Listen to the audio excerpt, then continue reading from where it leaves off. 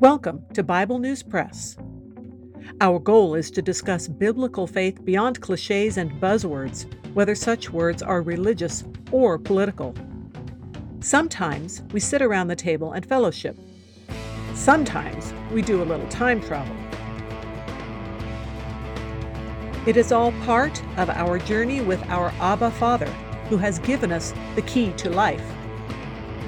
We do it with Jesus, and we do it together. Welcome. Hello, I'm Laura. I will be reading Psalm 55 from the World English Bible.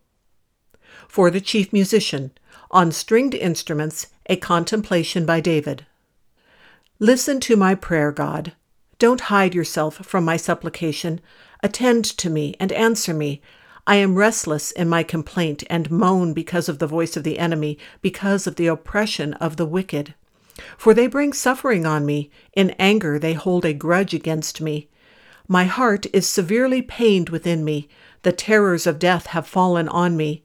Fearfulness and trembling have come on me. Horror has overwhelmed me. I said, "Oh, that I had wings like a dove, then I would fly away and be at rest.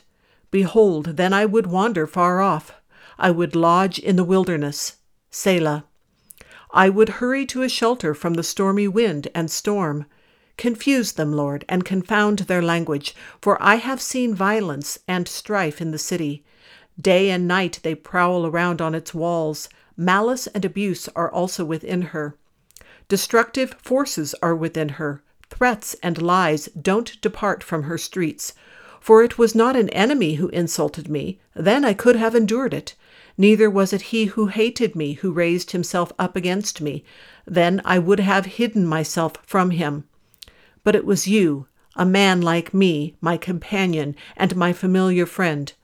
We took sweet fellowship together. We walked in God's house with company. Let death come suddenly on them. Let them go down alive into Sheol, for wickedness is among them in their dwelling. As for me, I will call on God. Yahweh will save me. Evening, morning, and at noon, I will cry out in distress. He will hear my voice. He has redeemed my soul in peace from the battle that was against me, although there are many who oppose me. God, who is enthroned forever, will hear and answer them. Selah. They never change who don't fear God. He raises his hands against his friends. He has violated his covenant. His mouth was smooth as butter, but his heart was war. His words were softer than oil, yet they were drawn swords. Cast your burden on Yahweh, and he will sustain you. He will never allow the righteous to be moved. But you, God, will bring them down into the pit of destruction. Bloodthirsty and deceitful men shall not live out half their days.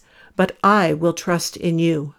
That is the Bible News Press segment for today, but not the end of our journey.